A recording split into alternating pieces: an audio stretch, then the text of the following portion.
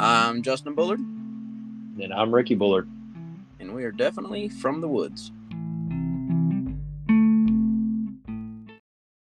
All right, folks, tonight we're taking a little left turn. We have a podcast called From the Woods, and as you all know, I live in Northeast Florida. Ricky's not with us tonight. I live in Northeast Florida, and in that we have a great saltwater fishery nearby. So I know some of my listeners are from Florida or up the East Coast, up North Carolina, Virginia. I know you guys fish also. So we're going to do a couple of these episodes where we go off topic. We're not going to, right now we're coming up on turkey season, but there's a lot of good information about fishing out there. And I know a lot of great captains. So today we're going to do an episode based around offshore Jacksonville, offshore Mayport. Some of the terms I may not get right. Some of the, the sayings I may not get right, but I got on two guys tonight that will absolutely know everything about what we need to ask them. So first of all, I have Mr. Rob Widdows. Hey guys, how y'all doing tonight? Rob is the captain of the Hannibal. It's a great boat out of Mayport. And we have Mr. Timothy Altman, and he's also known as the mayor, I hear. So Mr. Timothy, how are you? I'm good, man. How are you? We'll just call you Tim. Are you good with that? I'm good with that. Or the mayor, or whatever you like. Just call me Tim, just like you do when we're fishing together. So. Yeah, I'll let y'all in, folks. My small bit of offshore knowledge almost exclusively comes from either Rob or Tim here. So I am very good friends with these people, but the knowledge they have is completely different to anything I have. So that's why I'm having them on.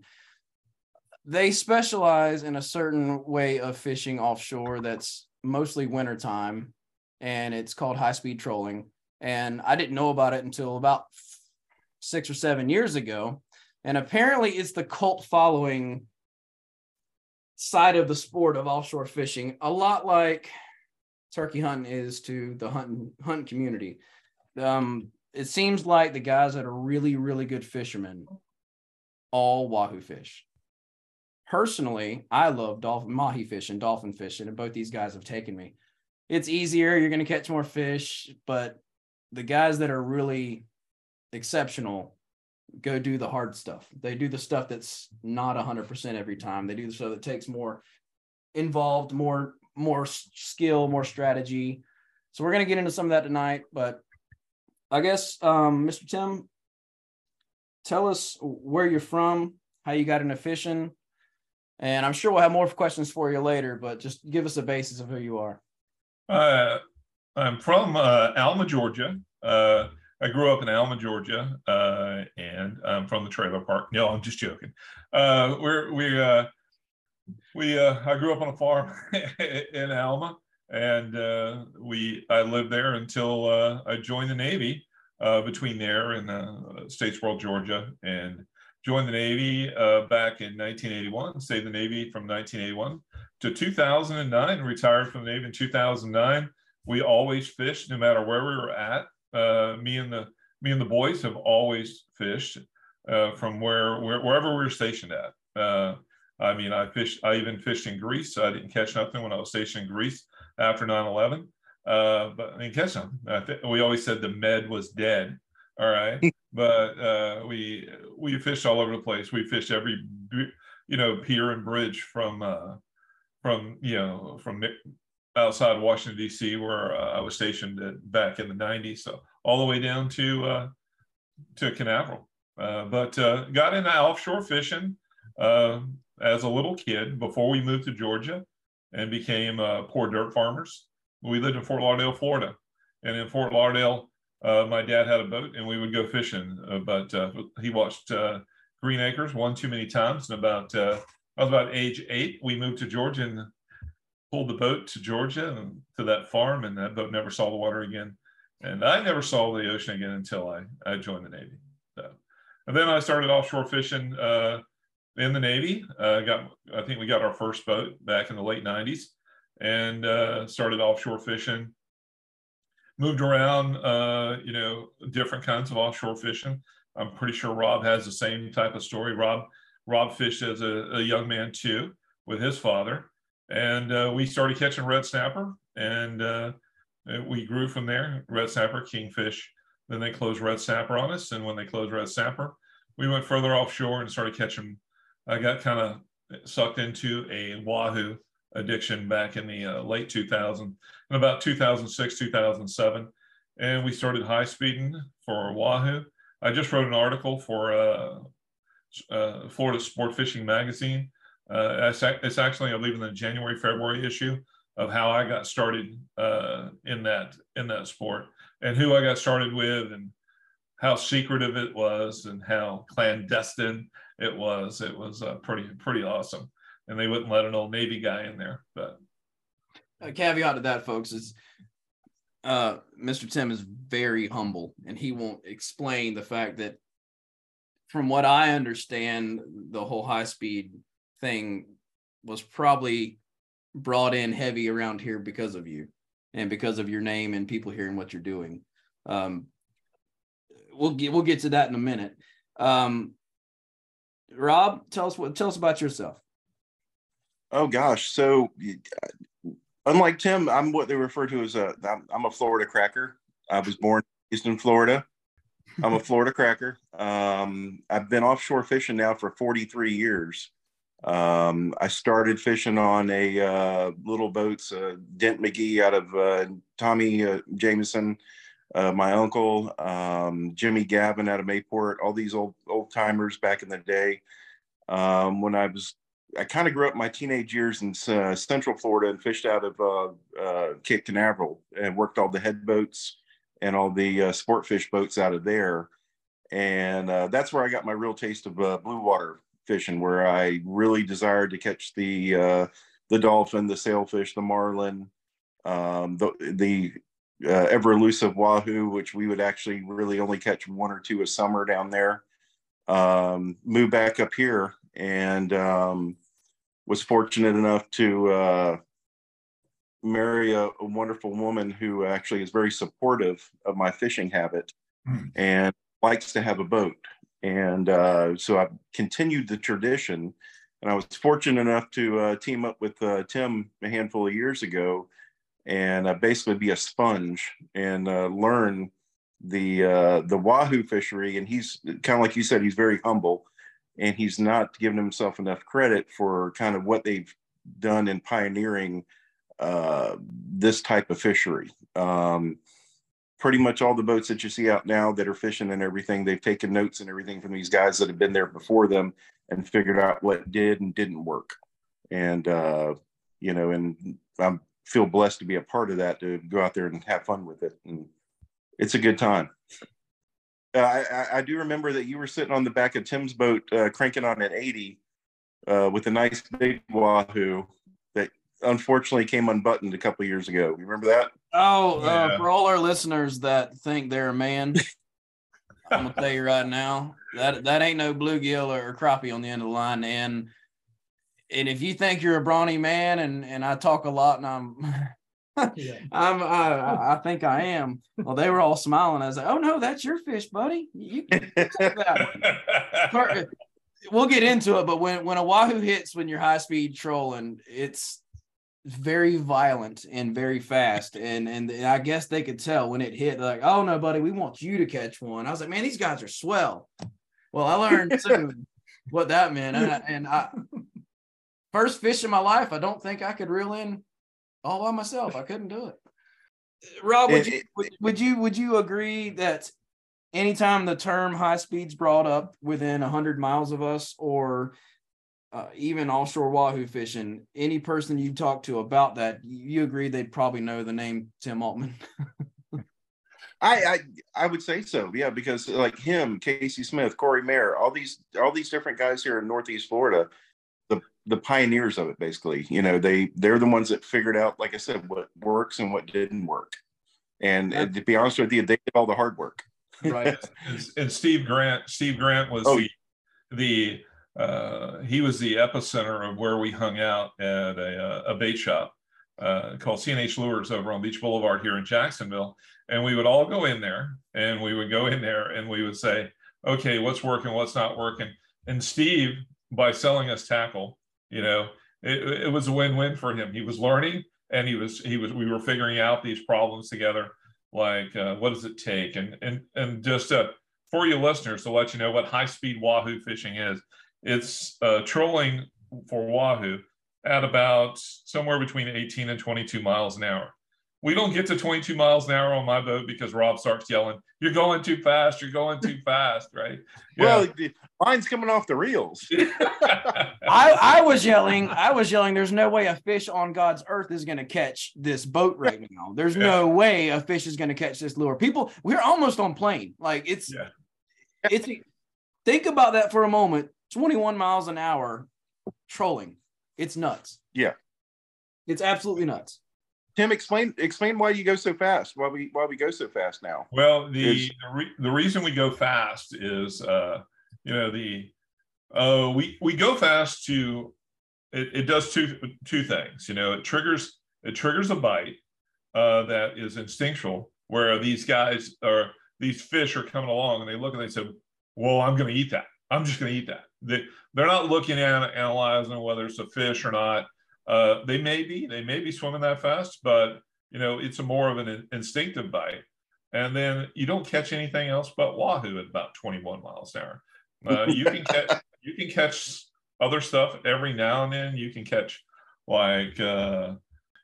dolphin at about 15 to 16. You can catch amberjack at 16 miles an hour. You can catch kingfish, but you don't. When you get up around 19, 18, 19, 20, the only thing you're really going to catch is wahoo. Now that varies if you're in a turn and your lures slow down, they sink. They actually slow down because they're behind the boat. The dynamic of that vector allows those big amberjack to come in there and eat that lure while it's slowing down. So there's a lot of different nuances of this. It's a lot of fun. All the big sport fishermen that have the big boats. We're not gonna call any names, but there are some guys that are with the fire department, and they captain those big boats. Their initials are Zach Alkire, all right, but they consider us knuckle draggers because it's kind of low tech, and it's really not low tech. I always say that how much money have you spent? If somebody says, "How much money have you spent wahoo fishing since you began, specifically high-speed wahoo fishing?" And I say, a house. Yeah. That's realistic. Yeah. Over 18, 19 years, a house, more than likely. Yeah. It was funny. You talk about the speed and everything. You talk about your sweet spot on your boat's going to be at that 19 to 20, where the sweet spot on my boat where it likes to ride perfect is that 17 to 18. And 17 to 20 miles an hour, like you said, you're not going to catch your barracuda. You're not going to catch all the other superfluous stuff that you don't want to catch. And in regards to talking about Justin pulling on that reel, the 80 wides that you use on your boat have 200-pound braided line on them. I mean, Rob, describe what an 80 wide is for the folks that live in Central Georgia and have never fished offshore. Also, describe what a wahoo is. So, we'll do the description of the wahoo. Is it's very it resembles a kingfish, but it's actually, believe it or not, the genius is actually in the tuna family. Really? If you actually you look at the cut of meat and everything, it's basically it's like a clear tuna.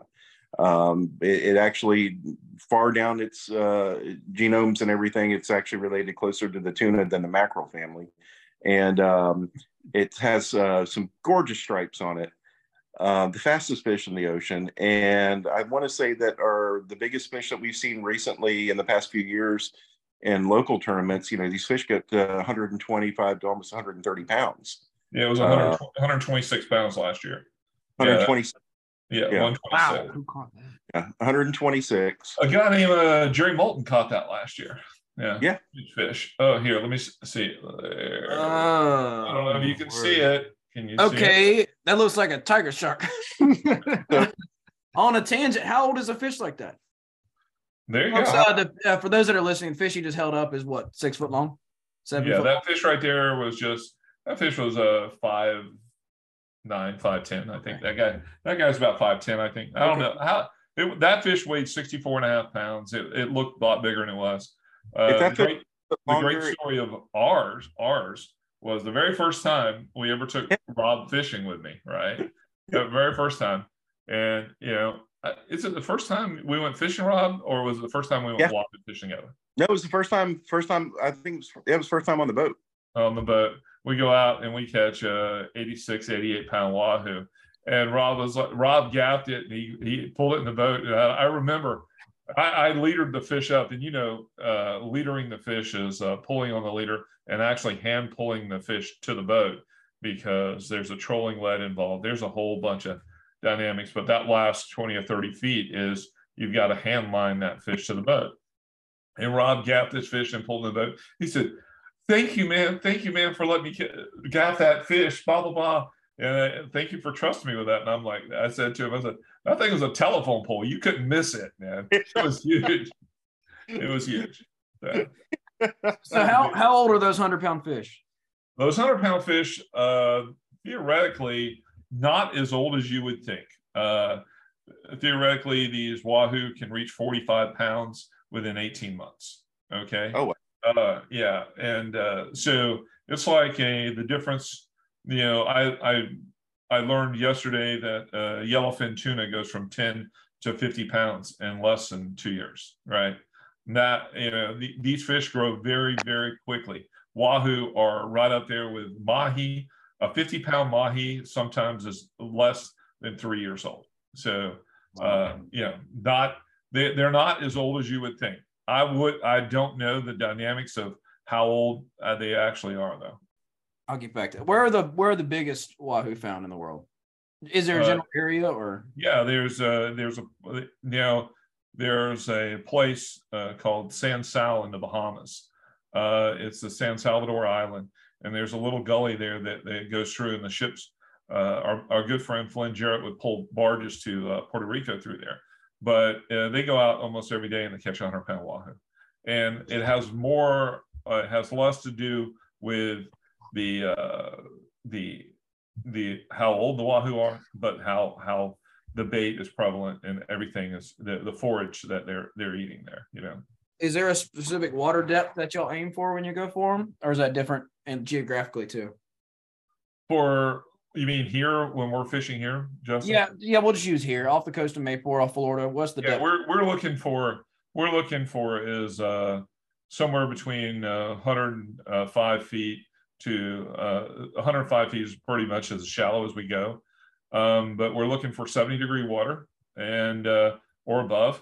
70-degree water, and we're looking for clear blue water, because it really doesn't do a lot of good to pull lures. And if you've done any diving, you'll know that sometimes the water's murky at the top, but you go down 45 feet and it's really, you can't see the bottom, and vice versa. Sometimes it's murky at the top, but very clear down there. And they just can't, if they can't see your lures, they have to hear them. And it's a little bit harder finding them, and sometimes by the time you hit a zone where they're hanging out, before they can find them. But we've caught fish in dirty cold water before, and we've caught big fish in dirty cold water before. But the optimum conditions are around a moon, and either a new moon or a full moon. Bigger fish around the full moon, more fish around the new moon, and clear water, and usually between 70 degrees and 74 degrees.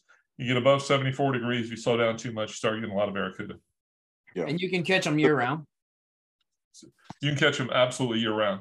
But our season here in the wintertime is predicated because the cold water bumps up. The water inshore gets cold, and it bumps up against our warm Gulf Stream, the outer edges of the Gulf Stream.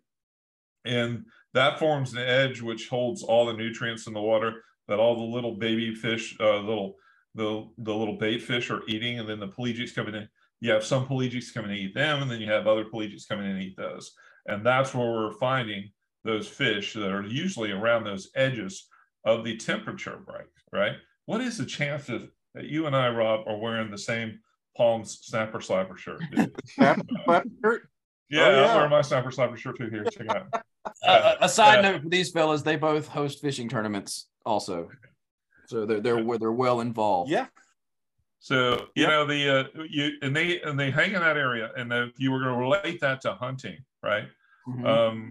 You're going to relate it to when deer are on the move. You know, Sure. when are deer on the move?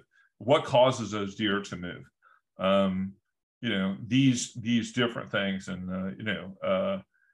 we catch a lot of fish in low light situations. Some of the better days I've ever caught fish, specifically wahoo. We caught wahoo on beautiful, clear blue days. You've been on my boat, and we caught fish on beautiful, clear blue days.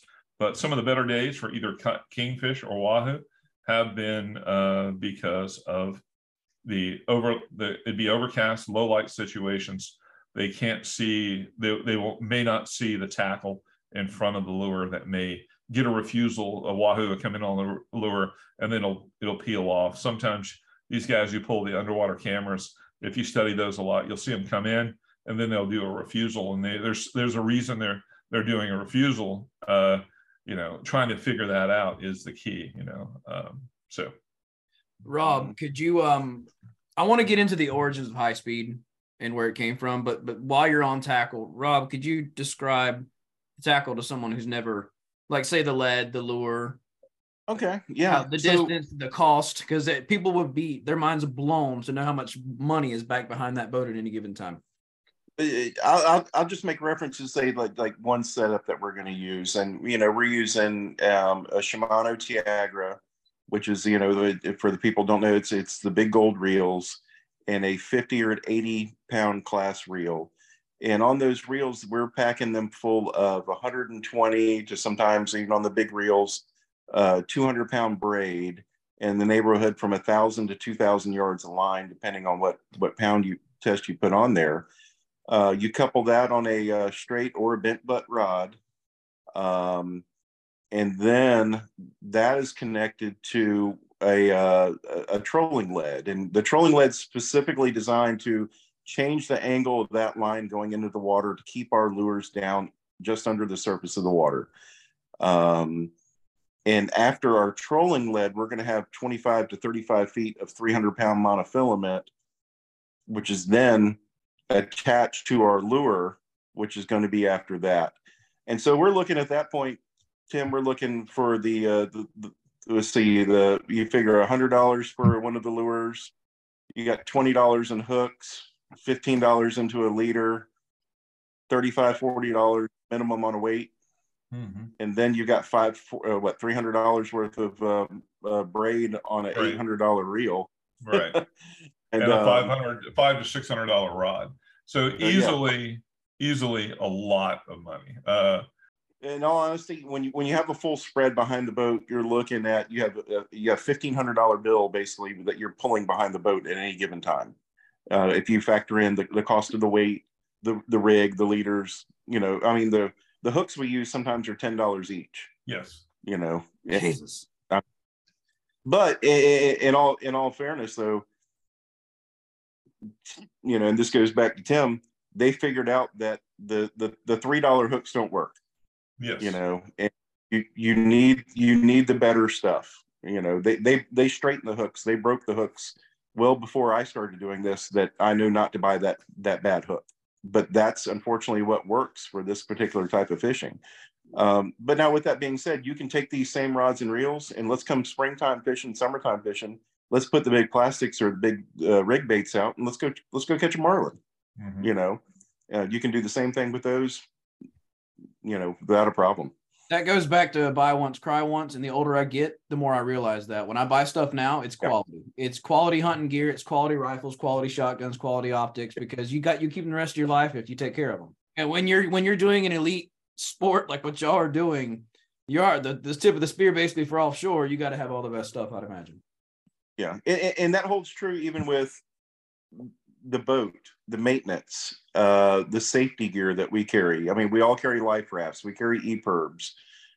We carry locator beacons. We carry all the stuff to make sure that we go and come home and stay on top of the maintenance of the boat too. That's one of the factors that people don't talk. Tim, you just serviced your motors, and you just bought you bought the parts kits for all three motors, and you dropped what, $500 for three motors? Well, for both boats, I have two boats, 2 charter boats. I got one that's a 25-foot boat. It has 2 motors, and I got a 36-foot boat that has 3 motors on it. And I was $800 out the door for everything and then I got to go do it. Yeah. And not pay somebody to do it. That's not paying somebody to do it. That's just the parts. That's every 100 hours. That's what a lot of people don't realize about fishing, being invited to go fishing offshore. Man, be willing and glad to pay whatever your cut is, because I promise you, the guy that owns that boat's got a lot more in it, and you're lucky he invited. For reference, if anyone ever gets invited by Tim on their boat, stop what you're doing and go. If your wife says no, threaten divorce, whatever it takes, because it's the first time I was on his boat, he gives his I guess his first time, this is my boat, this is what it is thing, and he's like, well, I got the Gumby suits in this locker. He's like, I got a boat in this locker, I guess the blow up raft or whatever. I'm like, you got a what? You got a full on inflatable survival raft in his boat and stuff. So he's got the gear.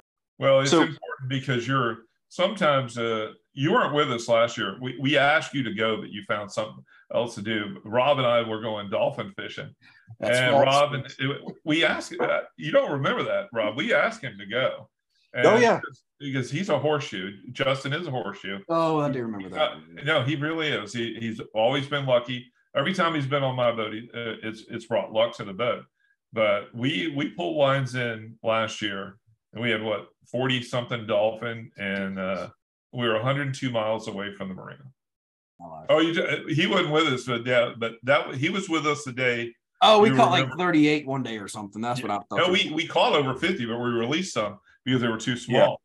Yeah. That was the day it was rough coming home, Rob, and you were on your other boat. One of the best things you can do in summertime, believe it or not, once you get to that, or springtime, is when you come on those big mats like you're talking about. I will pull the boat into one of those mats, shut the motor off, and grab my mask and snorkel and a spear gun and jump over. And if you just get into the water under one of those mats, you would be amazed at what you see. There's dolphins swimming up to your triple tail. There's all kinds of cool stuff. Tim, I know you're shaking your head. No, I never get out of that. I'm going to say this. I'm going to add on to that because, folks, for the landlocked fans that we have, there's a fear of deep water that I didn't know I had until he taught me into jumping in the water. And cool, there's dolphin at the first 3, 4, 5, 10 foot of water. But when you look down and there's a black abyss and you realize that you're 100 miles offshore and you're dinner. There's stuff that could eat you whole. I saw a school of amberjack down about, 80 feet, and the school just creeped me out enough to get back in the boat. That ain't for me either. There's big things out there. Tim, you remember that big hammerhead we ran up on coming in that day?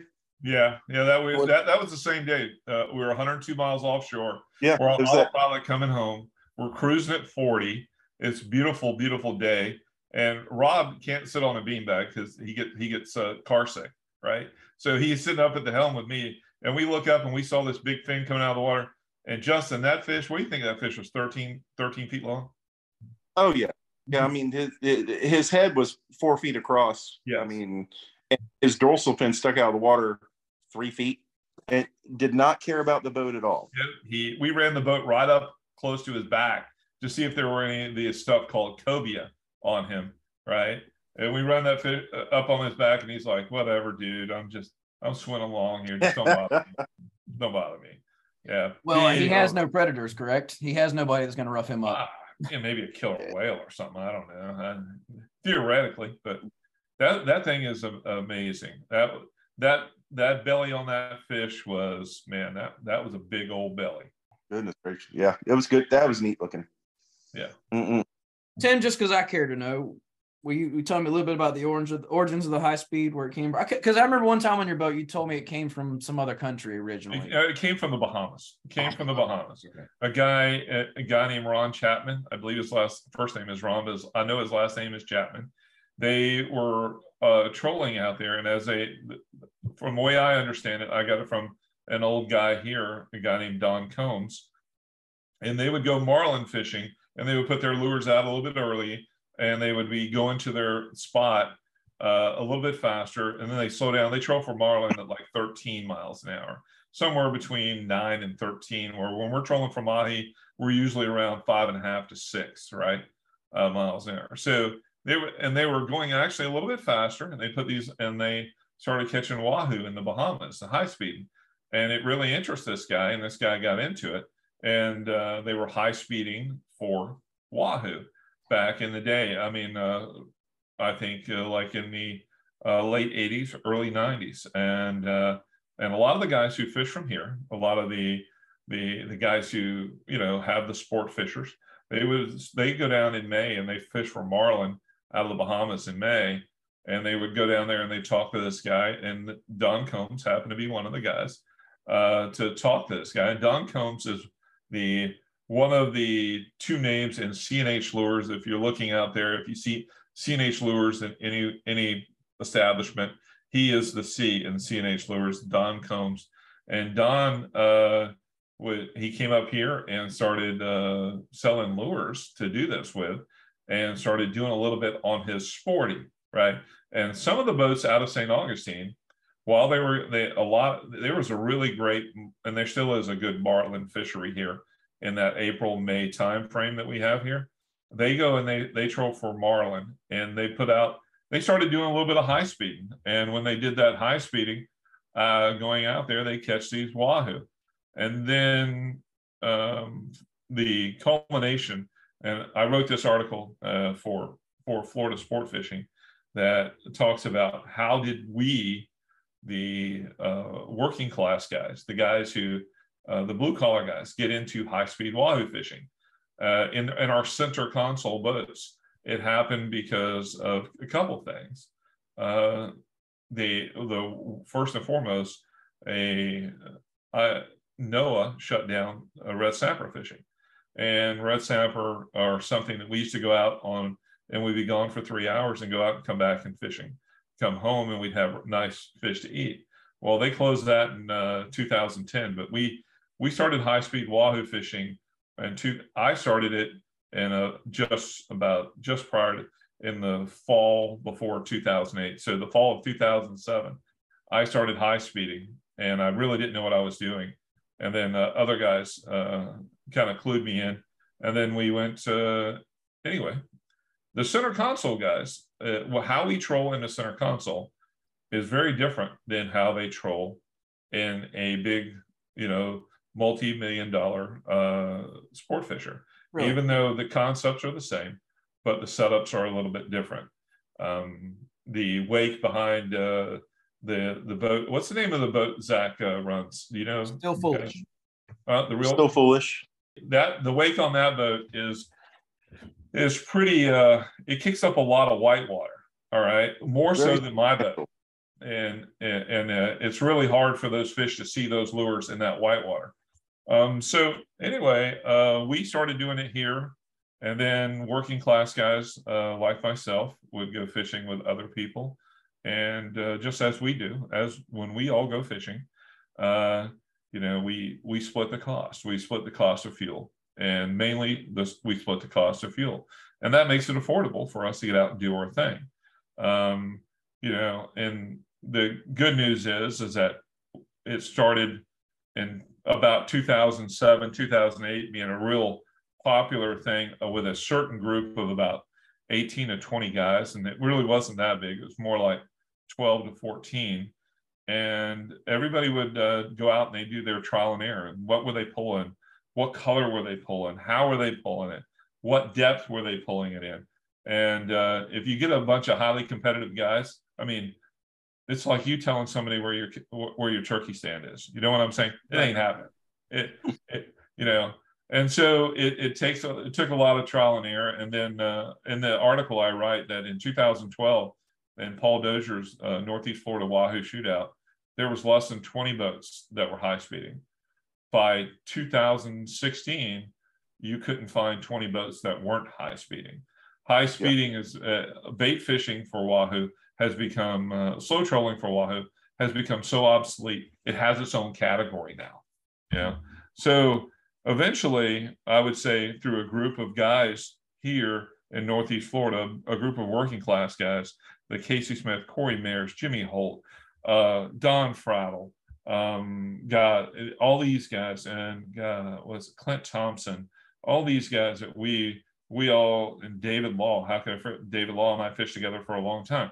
We got out and we did this, and they were there first, and I kind of came in a little bit later. But let me tell you, and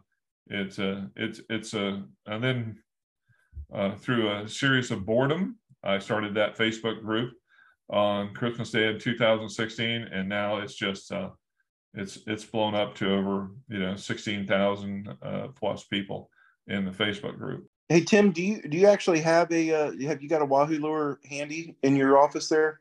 That's a good point. Yeah. Did you hold one and give people? I got one here. It's not one that we pull though. But just the size of it, of what we're looking at. That's a Magbay G24, and it's a cup head lure. Yep. And our good friends Toby and Eric with Magbay Lures send us these, and we fish with them and everything. We've caught plenty of fish on those things. And that lure, Tim, what's that head? 24 ounces, maybe? 24-ounce head. And as you can see, it's concave there, and it is it creates a lot of drag. Keeps it down. Keeps it down in the water. Yeah, I was going to ask the purpose. I'm sorry. I was going to ask the purpose of the cup head, because I don't know, and none of my fans. It keeps it down. It keeps it down in the water. You're going to pull I probably should have been a little smarter to come in with a trolling weight, but that trolling weight comes in front and keeps the head of that lure kind of level, or it decreases the angle of when it's going straight to the rod if you didn't run a trolling lead in front of it. Anyway, you keep it here, and no matter if you can put a 64-ounce in front of it, or we pull a 96-ounce trolling lead in front of a 48-ounce lure, and it never gets more than maybe 20 inches below the water, because we're going if that. Yeah. So how far back are you pulling these? We on my boat, my first line is at 50 feet. We're going closest to longest, and I'll give you the trolling weights in order. This is how I teach it. 50 feet, I have a 96-ounce lead on that, and then we're pulling a big lure that is a big lure behind it. So 50 feet, then 125 feet, and there's a 64-ounce trolling lead in front of the lure there. The next line is 225 feet, and then we got a 48-ounce trolling lead in front of it. The next line is 275 feet. It's got a 32-ounce trolling lead, and then the shotgun is somewhere 350-ish plus, 350 feet plus, and it's got a 24-ounce lure in front of that. So your shotgun is your back bait. The one that's way back. I call it shotgun. Okay, and the main difference between Wahoo and Mahi is you don't pull any dead bait Wahoo fishing, obviously, unless you're slow. Well, you do. You can absolutely dead bait for Wahoo. But the greatest advantage to high speeding for Wahoo is the amount of ground you can cover to find the fish. You will routinely see. I mean, I think Justin, the day that you fished with us Wahoo fishing, we bottom fished that day too. We bottom fished midday, and I was going to tell the fans that too. If you ever get a chance to go high speed, absolutely go, people. It's amazing. You'll learn so much. But make sure you tell your wife that they pull baits until dark. I didn't know, and of course I didn't have cell phone reception, and my wife didn't know, and she was so happy when I got home. Well, I got a sat phone on my boat. We usually text. When Rob got a kidney stone, we had to text Angie to come meet us at the marina. We thought Rob was dying. Yeah. So I thought Rob was. But I can tell you that we will easily cover. We've covered up to 260 miles in a day. In one day, people. 260 miles trolling in one day. Yeah.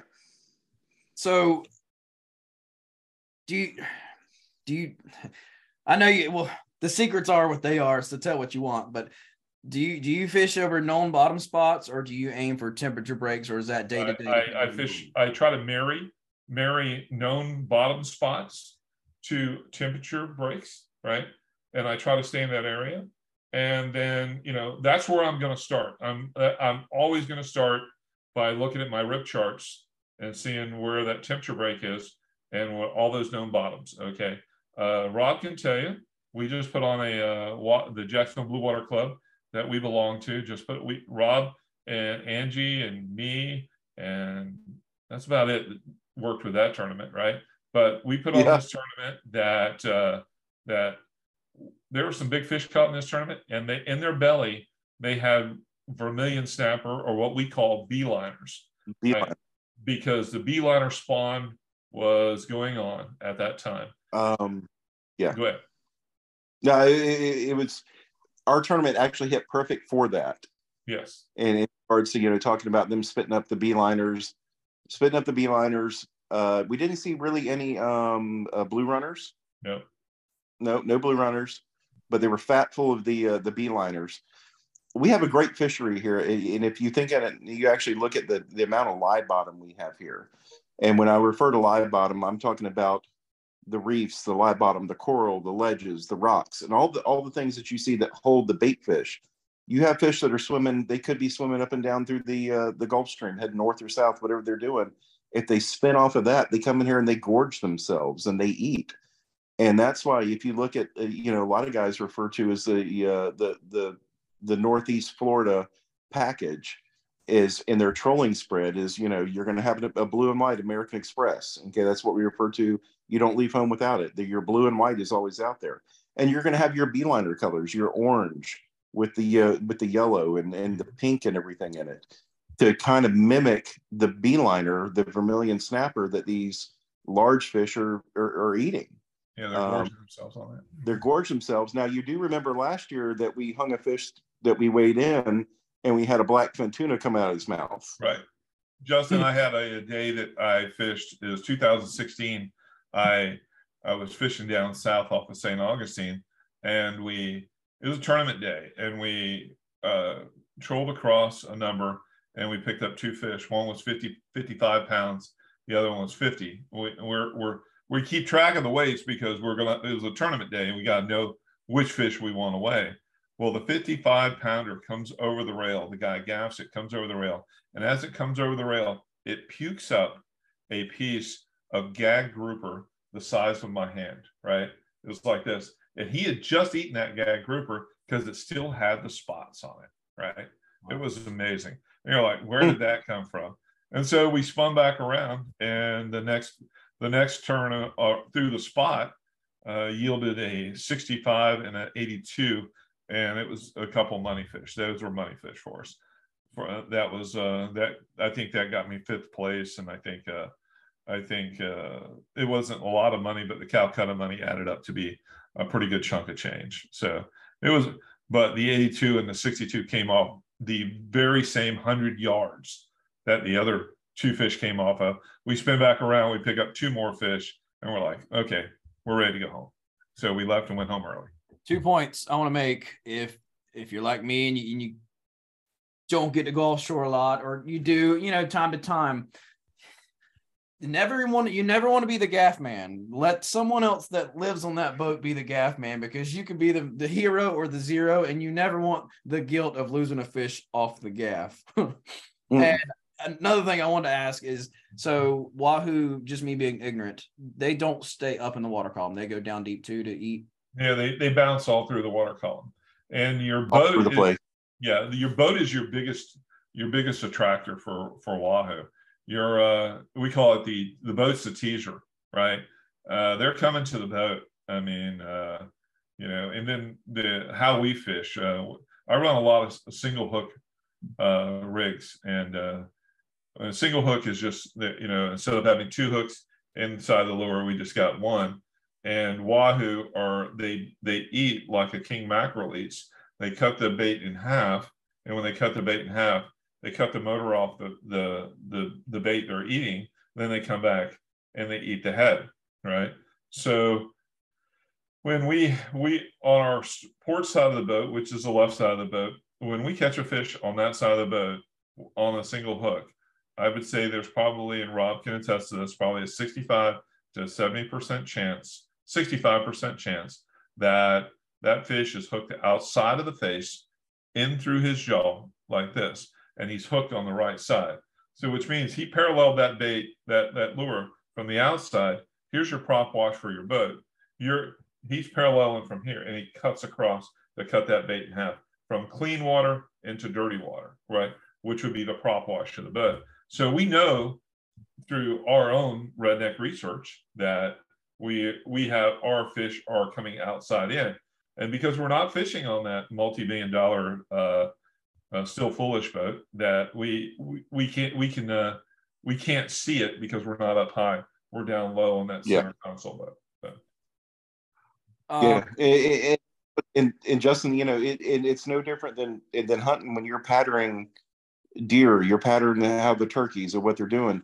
We're taking note of how these fish are eating, you know, and we have certain positions on the boat, you know, that, you know, we run a certain lure in the 275 slot or the 250 slot. And we know that fish or that lure, if it gets hit, you know, it's going to be from the clean water to the dirty water. But we also know that a lot of big fish don't care about the boat. Tim, we caught how many fish on the short bait on the 50-foot line? One day we caught, was it 4 in a row off the 50-foot line? You remember that? Yeah, four in a row. That a lot of fish, they don't care about the motors. That'll actually bring them in. It's no different than a food plot when you're hunting. You know, they're going to come in. If they're hungry, they're going to eat. So the first time I went offshore, it was for dolphin or mahi. I was Mr. Captain Bobby Deedoff, but he put a bait right in the prop wash, and I'm meaning 10 foot behind the boat. And I was like, there's nothing going to eat that 10 foot behind the boat in the prop wash. How can you see that? There it goes. It's gone. I'm like, okay, well, offshore is a little different than the pond you're fishing in, you know, back home. Yeah.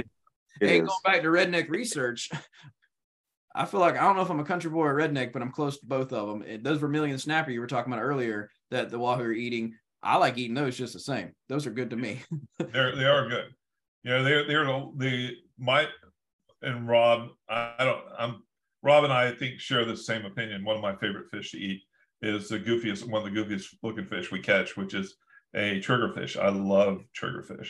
They're hard to clean, but I love triggerfish. We catch a lot of those out there. We have a fantastic fishery here. And I tell you, just about every day that we can fish, that I'm not committed to fish a tournament, somebody's chartering me to take them offshore, to either go bottom fishing or to go Wahoo fishing. And Wahoo fishing ain't cheap. It's expensive, and people don't mind paying it. It's a wonderful, wonderful experience to get out there. I mean, what do you think the first time you heard the reel go off when we were Wahoo fishing? You remember that? I do, and I remember. A, why aren't we slowing the boat down? Because that thing's going the opposite direction at about 4,000 miles an hour. And B, when's it going to stop going? So explain that hookup, and then I got to explain the hookup to people that have never offshore fished. You keep the boat. What you do?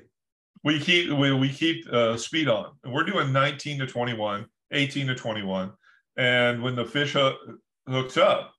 There's several reasons why you keep the speed up, but the most important one is that when a fish bites a lure that may weigh 30 ounces or 48 ounces, and that lure is doing 20 miles an hour, and in front of that lure there's a trolling weight that may weigh 4 pounds, right? It rips one heck of a hole in that fish's mouth. Okay, so when that fish he eats it, all of a sudden there's a huge hole.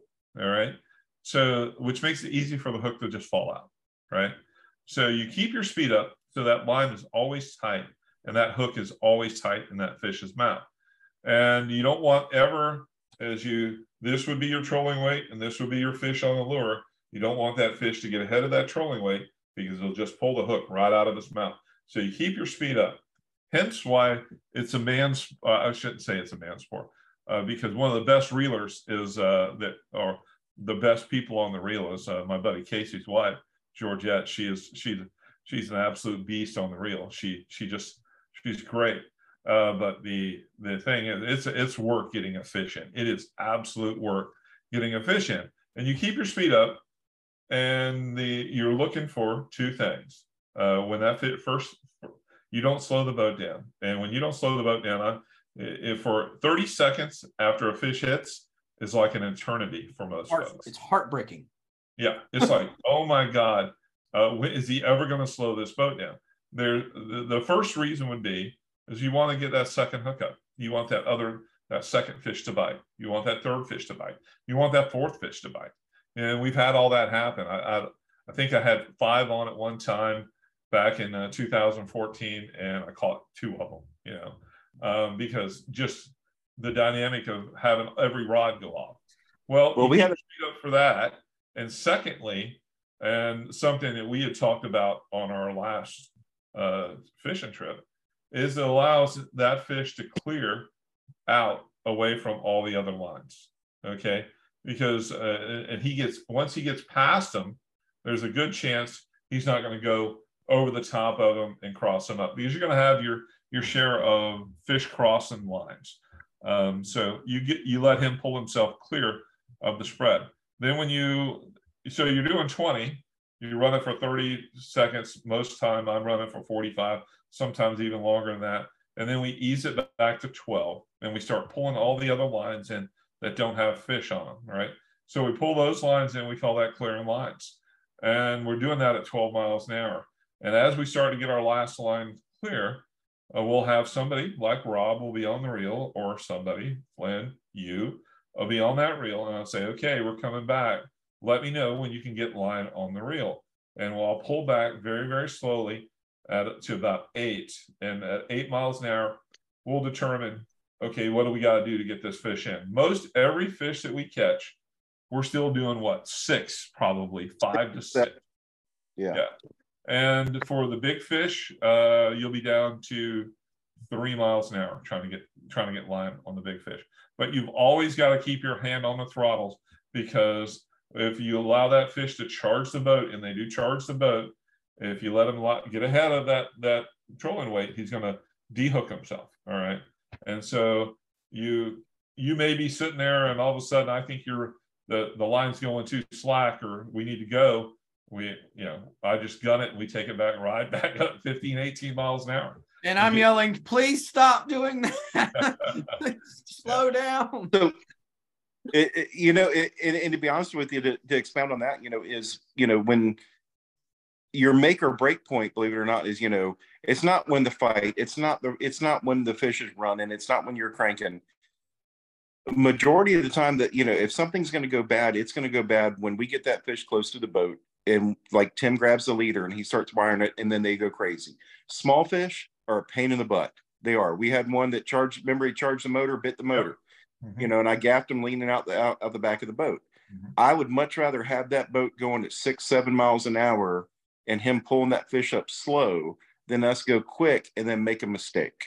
Mm-hmm. Because what happens is, if you slow down, you give that fish the upper hand where he can dart back and forth. He can get in the motor, he can get behind the boat, he can get under a trim tab. Where if you keep him going, you use the boat to your advantage by turning into that fish, pulling him up by his head, and we stick him and he's in the box. And it's just one of those things that, until you remember, Tim, was it last year we had a triple header and we got all 3? All 3. Yeah. I was gonna ask, what's your percentage to knockdowns to actual catch? You think? What's a normal percentage? I would say once the year started, early in the year, you're going to be like at a 60 to 70 percentile, simply because you're getting yourself back into it. But like, we're in full Wahoo swing right now. I'd say hook up to catch fish. Oh man, Rob, I think we're probably 80-85% probably. Yeah, we are. And I wouldn't include in that what we would refer to as what you call a ledge strike. And a ledge strike is when that fish comes in, he doesn't hit the lure, he hits the lead. He hits the trolling weight that's above the lure. I don't count that as a miss. Yeah. Because we never fish, we never fought them and things like that. But yeah, you're on point with those numbers, because very rarely do we actually have fish come unbuttoned, because if you get into that routine, and that's basically what it is it's a routine of what works, of keeping the tight line, keeping the boat moving, and everybody doing their job. As long as you don't have a tackle failure, you have very good chances. Justin, we lost one last trip. it was rough, and we lost a fish after we had it on for probably 10 minutes, right? And it was because we were getting the crap beat out of us, man. I mean, literally, we should not have been fishing that day. When Flynn doesn't feel good, yeah, that's a bad. We were. It was so rough. Everybody was soaking wet, and we had a fish on, and we fought that fish for probably 10 or 15, and he came off. And that happens early in the year when you may be slowing down too quickly, or your drags aren't set quite right, or maybe your hook sets aren't perfect. But once our Wahoo year starts when you guys are deer hunting. For me, because I don't want another sport to pour money down.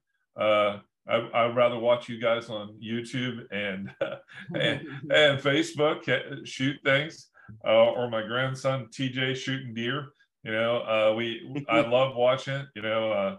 My buddy from high school, he's out. He's on that what's the Realtree Outdoors TV show, David Blanton, and I see Dave out there, and I see Dave out there hunting, and I'm like, man, we played basketball together in high school. You couldn't get that kid out in the woods when we were in high school, man. I'm like, and now he's like big time deer hunter. But I can tell you something, and I don't. Have you ever, Justin, in your travels, have you ever met David? I've never met Dave. I actually have a guy from Realtree on this week, but I've never met Dave. Yeah, Dave was he's a year behind me in school. We went to basketball camp at Stetson University together, right? And Dave is before the 3-point line. Now that's how old Dave is. We're both so old that we played basketball. 3-point line didn't come in until 1983, and Dave graduated in 79. I graduated in 78, and I can tell you that Dave was a really good shooter, which tells you why he loves to bow hunt, because he got great eye hand, right? He's got that great eye hand, and that's I know we're squirreling there a little bit, but yeah, I mean, Justin, what year were you born? You're still squirreling inside of our box of hunting and fishing, so that's okay. I was born in '83.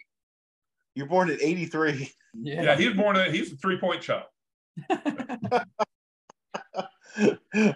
Oh gosh, dang! David Blanton, man, you never cease to amaze me. That's cool. He's a big deal. Yeah, Dave and I went to high school. We played on the same basketball team together, and like Dave was a pretty good basketball player. He was wearing contacts in 1977, and buddy, I mean, contacts back in those days were those hard contacts. They were made of glass. Yeah, they were actually glass. Oh, no, thank you. Oh, take an elbow to the eye? No. Yeah. Dave was a good basketball player. He was he was a pretty boy. He was a pretty boy, but he was pretty good. But I'll tell you what, I love watching him. I mean, he was funny. He was funny in high school. He's funny now. He's way more funny now. And I've never been so jealous of anybody as I was David Blanton when Chipper Jones got inducted into the Major League Baseball Hall of Fame. He invited David Blanton as one of his guests to go. He was one of his honored guests. And I'm like, I can't. Oh, now I'm pissed. Now I'm pissed. You know? David Blanton fell into the right group of people, that's for sure. Yes, he did. So. Going back to the Wahoo, I got a couple more questions because, I don't get to pick your brain very much while I'm screaming in agony trying to reel a fish in. First, I'm going back to something I wrote down earlier. Rob, you said you pull a blue and white and you called it American Express. I don't really know what that means, but what is the blue and white? What does the blue and white imitate? Is there so this kind of goes back to what we talked about earlier, and this is actually a freshwater term. It's called match the hatch. So going back to our good fisher, we have the great bottom, we have the ledges, we got the live bottom, we have the vermilion, the beeliners and things like that. We also have a lot of blue runners here. And the blue runners they're in the jack family, and it's a fish that is a grayish light white sometimes, and they have like a blue back, and so they're blue and white in color. The actual reference to the American Express goes back to the C&H Express lure, which is blue and white, which happens to be the color of the American Express card. Gotcha. So hence you don't leave home without it. Right. And Tim, I'd say that's in our spread 100% of the time. 100% of the time. Yeah, well, if it's not the actual CNH lure, it is something A variant over blue. Yeah, and it's white over blue. Yeah, a variant of that. Yeah. And once again, it goes back to that, you know, you're matching the hatch of the fish that are around here that the wahoo are feeding on. You know, and we make reference to the beeliner color. That's another color that is continuously in our spread. On Tim's boat, my boat, any other boat here in Northeast Florida, you know, they're going to have a beeliner out there. On that, can you take this style, y'all's style of wahoo fishing anywhere in the world? Can you? We have a lot of listeners from North Carolina for some reason, and yeah, up that way, can you still do the same stuff, or do you got to run farther? So, what's the deal? I will say that we have a good friend, Chris Pino, who owns Palmetto Lures out of South Carolina. Okay. He said it's in the past 2 to 3 years now. The guys up there used to laugh at the blue and white that we were continuously dragging down here. He said it is now his #1 seller in the Carolinas, that they're actually using it. And actually that stemmed from a lot of the charter boat guys up there, and they're using it now in the tournament, and they're winning money with it. Right. You know, on the tournament scene. Yeah, the white over blue for sure is a winner in the tournament scene, and the folks how, you know, I'm not going to overstate this as I will overstate it. Okay, is that the high speed wahoo crowd is turned into a working class crowd, and we say, you know, Tim's got a 36-foot boat with triple engines and da da da da. It is more affordable. That it isn't like when I fished the Big Rock Marlin tournament on our good buddy Rob Rowe's boat, and you know, it was a $4.5 million boat, and we were surrounded by, you know, Michael Jordan was on one side of us, you know, and the Earnhardt folks were over there on the other side, you know.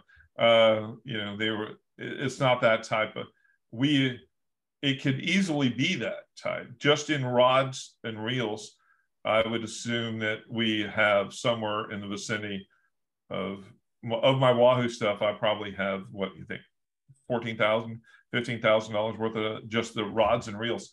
That doesn't count the lures and weights and everything else. I would say that's conservatively speaking. Yeah, I'm knowing from what I have in my collection. Well, it's went viral, Justin. From this, it started with, and I say, and I can't. It's my experience, okay.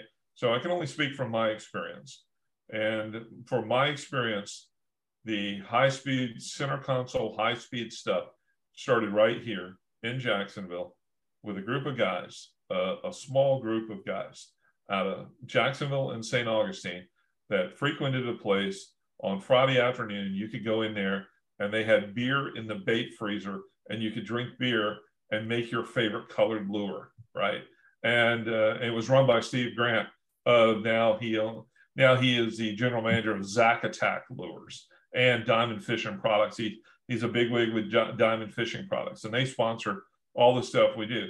But it's all went viral now, man. It's went viral, and we talked to guys out of Okinawa. We're talking them into high-speed wahoo fishing. There's a dude down in Honduras that is high-speeding out of Honduras now, right? Through our Wahoo Junkies Facebook group that has grown like exponentially again. But one thing you're failing to mention too, though, is, you know, you make reference to the CNH with Stephen Grant and everybody. It was there, Corey and Casey and everybody. Mm-hmm. That wasn't a group that you just parked in the parking lot and walked on in and started talking to everybody. You had to kind of almost be accepted and kind of work your way in to get these guys to talk. Yeah, you know? And that is, you know, you go to a dock anywhere, you know, you can talk with, you know, like Roby. If you pulled up to the dock and, you know, Roby, and you don't know him, and he's got a whole stringer of fish he's cleaning at the table, he's going to tell you he had a good day, but he's not going to tell you where he went. And Tim's talking about that too. You know, you didn't just walk into CNH Lures and these guys tell you. you had to pay your dues. Oh yeah, I had to go back every Friday. I mean, I went back every Friday for almost a year, trying to pick their brain. And Steve, because Steve's a good businessman. Steve would tell me enough to sell me some stuff, right? Oh right? yeah, He'd tell me enough to sell me some stuff, right? Yeah. And then I would go out and try, and I would catch wahoo. I mean, the first time I ever went wahoo fishing, we limited out, right? And and it was so I can tell you, I mean, it was working, but I wanted to high speed because these guys that were high speeding were catching bigger fish and more fish than us that were going slower, pulling bait, right? And so, I mean, the story I wrote was, Justin, you get a kick out of this. The first time I went into CNH Lures, it was 2006. I had just transferred from the USS John F. Kennedy to NAS or Jacksonville. And I was over at NAS Jax, and we got our boat, and I went in there, and they were talking. They were sitting around. There was a group of about 5 guys, and they all had beer. And I'm like, this is cool. This is a bait shop with beer, man. This is like the coolest thing ever, right? So I walk in there, and I'm still in uniform, right? In my khaki uniform, and I go in there, and and they kind of just shut up, right? And I'm like, that's not awkward. No, that's not awkward, you know. And then they start talking about grouper fishing. I'm like, okay, I want to listen, right? So they start talking about grouper fishing, and that's great because we all want to catch more grouper, right? And so, but it took a while before, and Steve had always said, talk to these guys. And I tried to talk to them. They wouldn't talk to me. But it took a while, and I started bringing beer. I started bringing, what was it? What was it they liked? God, whatever. I can't remember. It was some stupid beer. It wasn't Bush Latte, but it was, it was something. It wasn't like the military beer that had just a white can with beer written on the side of it. But I would bring beer, and I worked my way in. I would change into my gym clothes out of my uniform and just hang my uniform in my truck because I'd leave work and I would go over there. But yeah, they were standoffish, and you know, you had to prove you weren't a butthole, so they talk to you. Right. They had to develop a level of trust with you. Mm-hmm. What you say Jackson will pretty much put high speed in for the normal people on the market, and absolutely. What would you say would be an appropriate starter boat for an average Joe if he wanted to start high speeding? Like what size, what, you know? I would say a minimum of 25, 26 foot boat. Yeah. And that's just to get out in the snotty days. Yeah. Well, I mean, Rob did it on a 23 foot boat. Yeah, Rob did it on a 23 foot boat. I did it on a 23 foot boat. But you just want a level of safety of a little bit of bigger boat. You know, I went from I went 21, 26, 36, you know, and now I got a 25 to go with the 36. I love the 25. I love the 25 foot boat. That 25 contender is, go ahead. So what's kind of ironic though is the first time I ever went high speed trolling on my own, and this was years and years ago, I borrowed a set of 30s from a friend, and I did it in a 20-foot Key West on a nice day. Yes. And we went out and we were high speeding. We didn't know what we were doing, and we actually caught wahoo. Yes. And that was I had a 20-foot Key West, and then I went from the 20 Key West to the 23 sailfish, and now I have a 31 now, and that comfort factor is so much nicer once you get to that boat because it opens up a lot more days.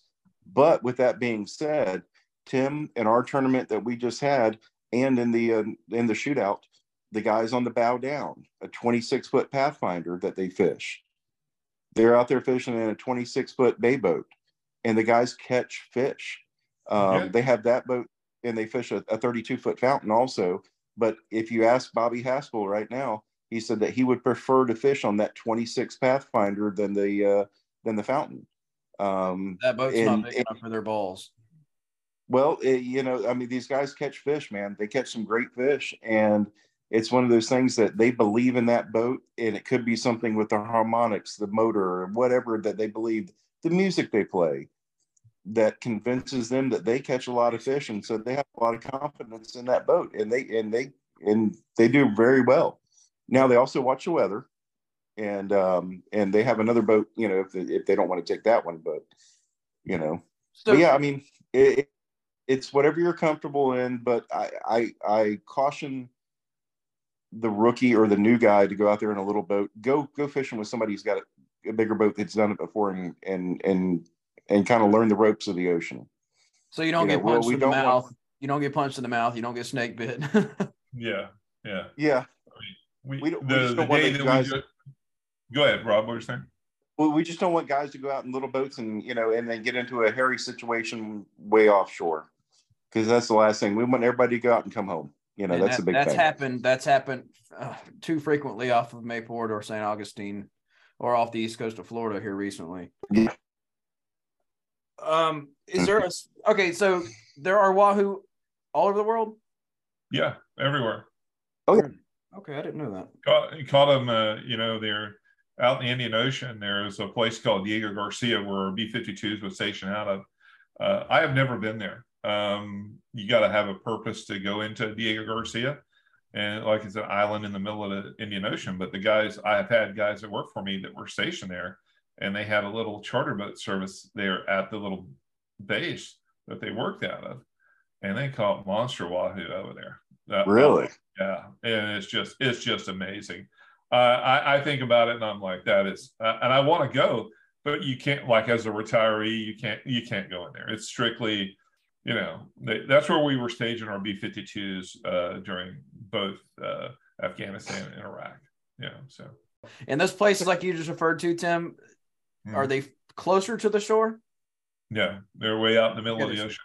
Okay. Yeah, you catch them anywhere. They catch them in Hawaii. That's a great thing about the group and the website and the live streams that we do.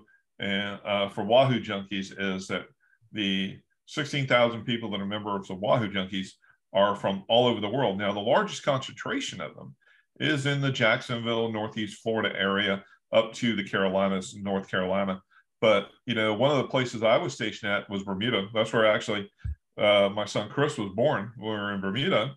And so Bermuda has great Wahoo. But they fish for them differently there. They live bait for them there.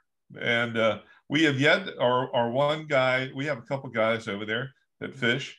And we haven't convinced them to high speed yet, right? We're like, come on, man, you need to try high speed. It reminds me of the story when first time I went to Alaska. My other son that you went to school with, Matt, he is my son, Pastor Matt.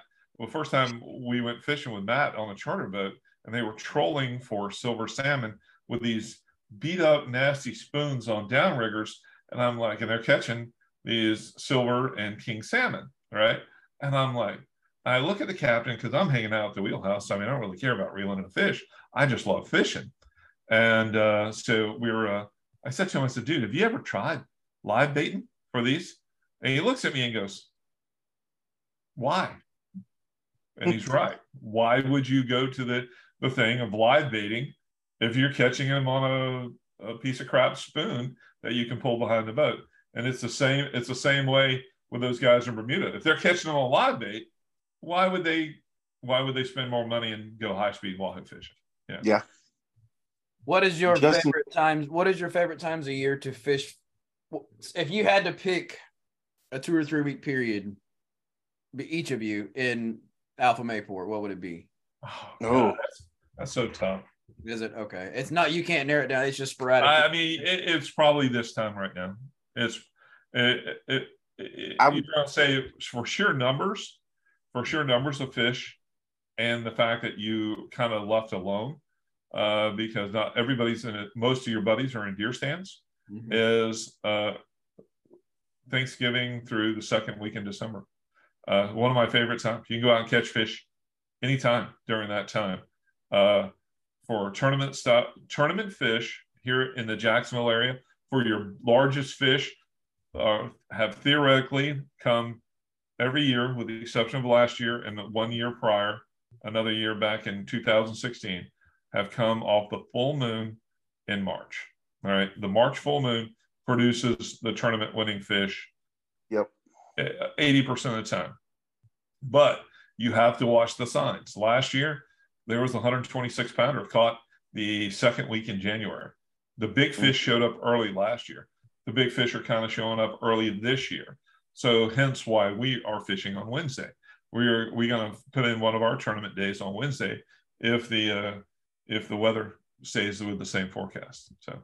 So yeah, if I can get the new moon, depending on how it falls and everything, if you can get that new moon in the beginning of February, new moon, you're gonna get the numbers of fish more than likely. But if you can fish 3 days before, 3 days after the full moon, those are the times usually that we see a lot of big fish caught too. Three before, 3 after. Those fish are, they're eating, they're hungry, they're going to eat. You're not going to get 15 strikes. You're not going to hook 12 fish. You're going to hook 3 fish that day, but you're probably going to hook 3 nice fish. Yeah. Hopefully, it's not nearly as active.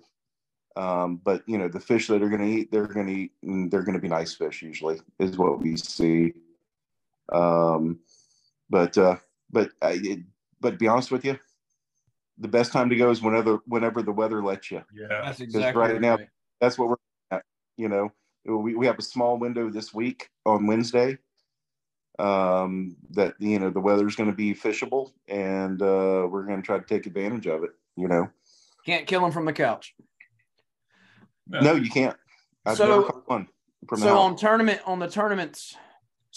tournaments, y'all host a few tournaments, and I'm gonna get you to tell me about that in a second. Just tell me what tournaments y'all host and what y'all fish. But are all Wahoo tournaments the same, where you have a block window of days and you declare 1 or 2 or 3 of those days to fish? And those, how many days do you get to declare, basically? Go ahead, Rob. So it's dependent on the tournament. So we got done running we had a tournament that started on November 26th, I think. Yep. Mm-hmm. Yeah, November 26th, and it ended up we finished January up on 15th, what? I think. January 15th. That's right. Yeah, the 15th. And you get to choose your particular days that you want to fish of that block. The one thing that we did particularly with that tournament is we decided that you can only weigh 1 fish per day, instead of doing the normal 2 fish per day. And what we wanted to do is, and not taking anything away from any other tournament here, because we got the biggest Wahoo tournament in the world is here. But we wanted to see that we wanted to have that angler go out and catch that 80-pound fish on Tuesday, and then back it up with another fish on another day. Because you've seen, a lot of guys, they've caught, you get that lucky streak where you catch an 80 and a 75 back to back. You want to make sure you're rewarding more towards skill than a lucky day. Well, I mean, yes and no. Yeah. I mean, but it was just one of those things we wanted to see who can catch one and then back it up with another one on another day. Sure. And that particular we had 43 boats, and we paid out $114,000 for that tournament. Yeah. Which was, that was a pretty good payday for some guys there. And our big fish of the tournament was a one boat called a 93 pounder. And unfortunately he didn't get into the Calcutta, which is our side bets that we have. And that was what was that? 27,000. Yeah, he missed 27,000 because he didn't get into the side bet on that particular fish. The snapper slapper, is that yours too? No, that's not ours. No. That's the Palms Fish Camp. We like fishing it. Except I had charters this year, so I didn't fish. You fished it this year, Rob, though. Oh yeah, so I've actually placed like 3 out of the last 4 years or something with it, so which is nice. So actually, Hannah Banana, my daughter, she won the ladies division this past year, and we've won the military first responder and all kinds of good stuff with that one. But Hannah caught a 19.7 pound snapper in one of the ladies division this past year. Yeah, that's a tank. So, that's a tank. Oh yeah, that was a nice one. Well, but gentlemen, yeah, we have talking about the tournaments. We got to give props to Paul Dozier. He's got a great tournament, and he's been doing it for a number of years now. And it's the Wahoo shootout. And Tim, how many boats is he getting in that one? Do you know?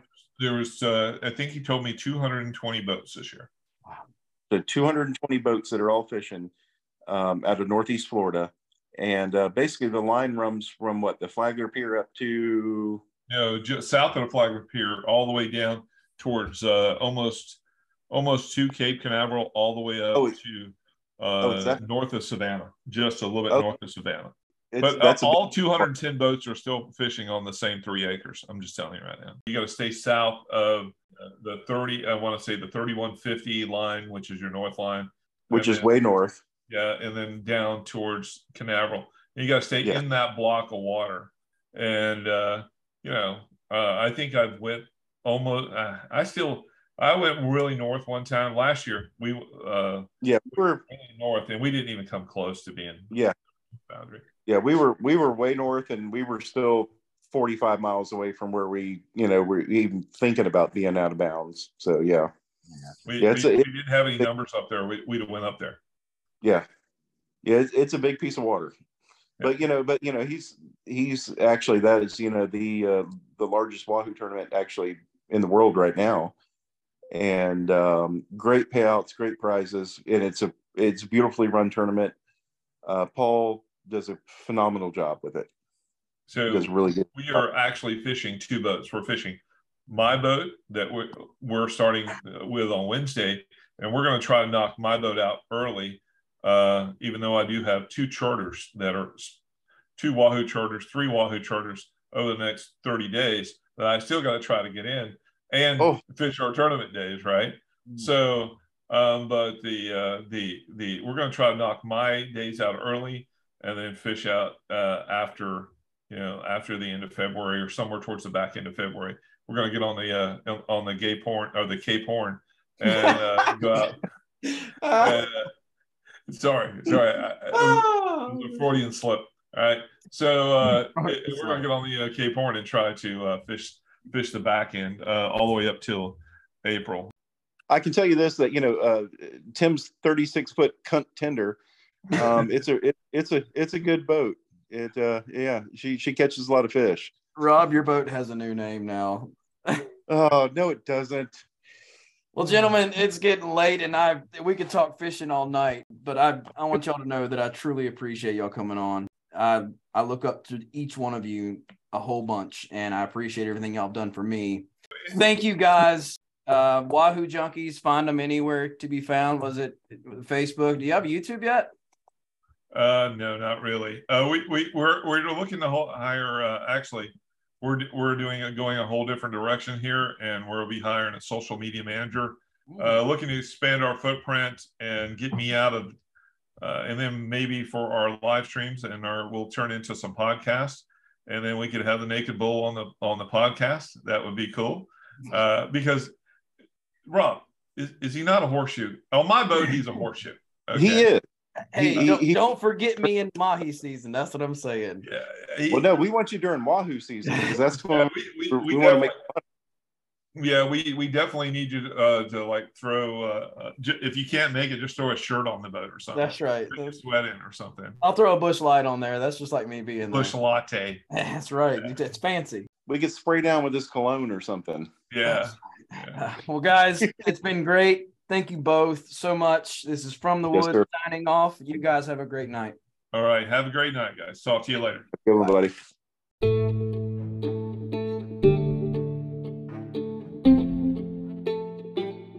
All right, folks. Thanks for tuning in. Y'all stay with us. This train's going to keep on rolling. I promise you we're going to have some great episodes, some great guests. You're going to learn some stuff, and so are we. Thanks again.